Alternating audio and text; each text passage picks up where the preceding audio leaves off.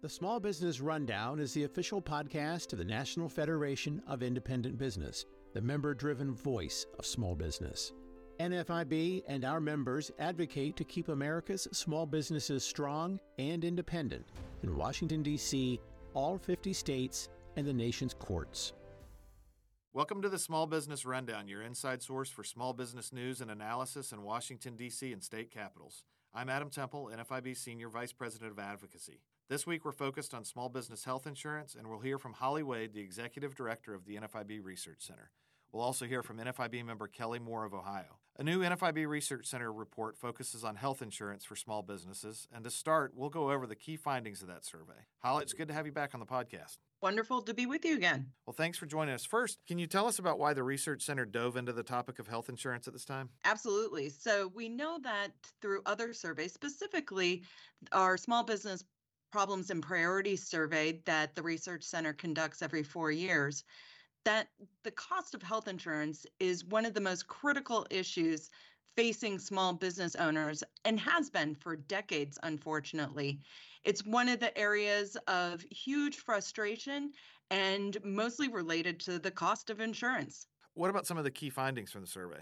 So a few months ago, we sent out a questionnaire to a random sample of NFIB members. And the results, we found that over half of NFIB members do offer health insurance. So about 56% of our membership offers health insurance to their employees. And some of the areas of concern, though, with them in offering health insurance is the escalating cost. So whether small business owners offer health insurance or those who don't offer health insurance, cost is a huge concern, but a very important benefit for many small business owners in retention and recruitment of employees and recruitment for filling those open positions that we know many small business owners have and are desperately trying to fill and having a hard time doing so. Holly, what are some of the most common reasons that small businesses report for offering or in some cases not offering health insurance? Sure. For those small business owners who offer health insurance, the main reason is recruitment and retention of current employees and filling those open positions and having attractive compensation packages for employees. A lot of times it is industry standard for offering health insurance, and so it's a competitive reason to offer the benefit. For those not offering the health insurance as a benefit and compensation for their employees, cost is the predominant reason for not offering health insurance. The escalating cost is unaffordable for many small business owners, and they're not able to extend that benefit to their employees or in competing for applicants for those open positions. Some other reasons, though, are related to high turnover industries or business that experiences high turnover in their employees, where offering the benefit would be not manageable for many of them, or that they don't see that their employees are looking for that they would rather have more take-home pay. But the cost and affordability aspect of offering the benefit is by far the leading reason that small business owners don't offer the benefit. But it also is the reason that those who offer the benefit causes the most consternation for compensation is that every year those unsustainable cost increases and often unpredictable cost increases certainly cause a lot of headache for small business owners. Right. And you mentioned the cost several times. There clearly seems to be an affordability crisis. For listeners that don't have as much perspective on this, how significant is the price tag of health insurance for small businesses? Sure. So yes, I did mention cost a number of times. That is the predominant issue related to offering the benefit. And the cost of health insurance is the second most costly part of compensation for an employee where the benefit is offered. It can run up into thousands of dollars per employee per year in coverage for that benefit. And For those who offer family coverage, we're looking at, over 10,000 and higher for offering that benefit. So it is the second largest cost element of compensation for those offering the benefit, and the reason why many still aren't able to afford offering health insurance to their employees. Holly, we'll circle back to some of the additional findings from the survey. But on the topic of costs, we're going to dive into one of the NFIB members' health insurance experiences. On March 23rd, small business owner and NFIB member Kelly Moore of Ohio came to D.C. to testify before Congress about how her small business found it increasingly difficult to offer health insurance. Before she went to the Hill, though, to speak with lawmakers, she sat down and recorded a brief interview on the issue with NFIB's Jocelyn Castillo. Here's a part of that. Kelly, welcome to Washington, D.C. Why don't you start and tell us a little bit about yourself and your business? You're an NFIB member. Tell us a little bit more. Thank you. My name is Kelly Moore, and I've been a small business owner since 2004. We own 3 Napa Auto Parts stores in eastern Ohio. We employ currently 20 family and team members, and we're looking to hire 3 additional members. That's wonderful. And so you're here in Washington, D.C. today to testify before the House Ways and Means Subcommittee on Health. Tell us why. Why were you chosen to come and tell your story? Well, I believe that I was chosen to come today to testify before the committee because I have a story to tell on health care. Since 2004, we have offered health insurance with the exception of 2 years during our tenure of employment.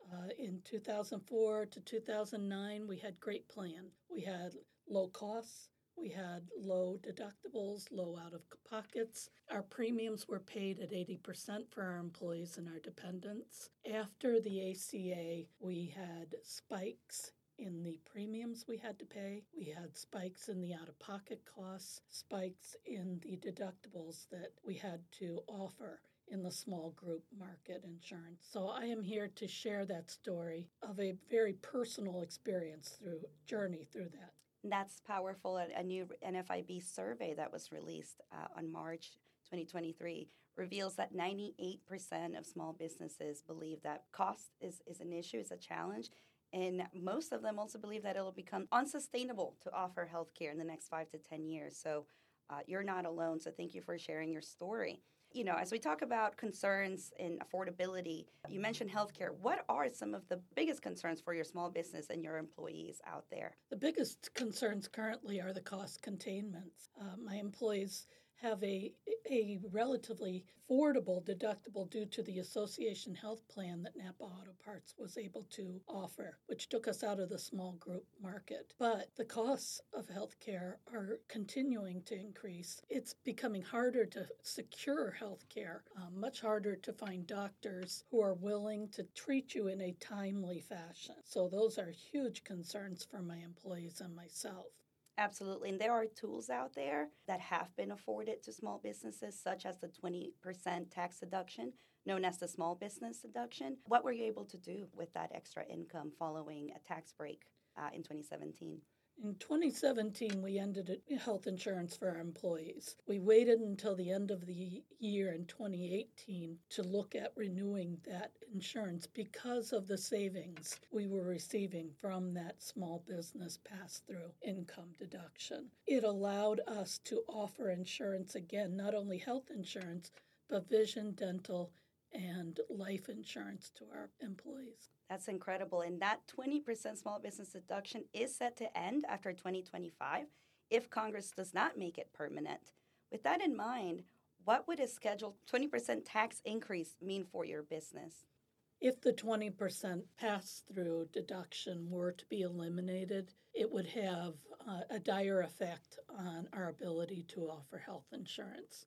And this is very difficult as a business owner when you have family members and team members who depend on that benefit. And I would imagine that we would not be the only small business in our community to make that same decision. In addition, it could affect our ability to expand our business. We may have to contract the number of employees we have. Life is more challenging in 2023 than it was in 2020. And it's so important to provide you with a platform to directly advocate for your best interests. So how do you feel, if you had to tell other fellow employers and owners out there, why it's important that you and anyone who runs and operates a business talk to their legislator and share this story and become more active? Anytime that we are given the opportunity to speak with our legislators, it is important because we are on the ground working through the problems that are presented to us, some by outside sources and some by legislative action. So they need to know how this looks in real time. It looked good on paper maybe, but what are the challenges we face after they enact a piece of legislation? How can they tailor it better to suit the needs of not only the small businesses, but their employees? We appreciate Kelly for taking the time to come to D.C. and speak with members of Congress and also give us some of her thoughts on the issues as well. Holly, hearing from Kelly on the healthcare story, how does that fit with what you see in the research on the small business side related to health insurance? Sure. So it's a very similar story for those offering health insurance and also those who don't offer health insurance because of the affordability aspect of it. When we asked in our survey how, for those who offer health insurance, how challenging is it for your business to manage costs? 48%, almost half, said that it's very challenging for them in managing costs in offering employer-sponsored health insurance. And another third, 34%, said moderately challenging. So while those who are offering the benefit are still having a really difficult time managing those costs and absorbing those cost increases yearly to continue offering the benefit to their employees and remaining competitive. Are there any other key takeaways on health insurance related topics from the survey? Certainly. So looking forward, when we asked those who are offering health insurance in the next 5 to 10 years, how concerned are they that costs will be prohibitively expensive in providing health insurance? Over half, 58%, say they are very concerned. Another 27% moderately concerned. And the other takeaway is that they're spending a lot of time talking with their agent and broker in trying to adjust the benefit that they're offering their employees to manage those costs, of trying to figure out the cost sharing mechanism so that it is affordable. And, for those who offer, they certainly want their employees to be able to take advantage of the benefit and have it affordable. But it is a yearly struggle in managing that benefit to make sure that it's affordable for the business, that it's affordable for their employees, and to keep the benefit around. But for a lot of them, looking ahead 5 to 10 years, it is becoming more and more precarious whether they'll be able to afford it going forward.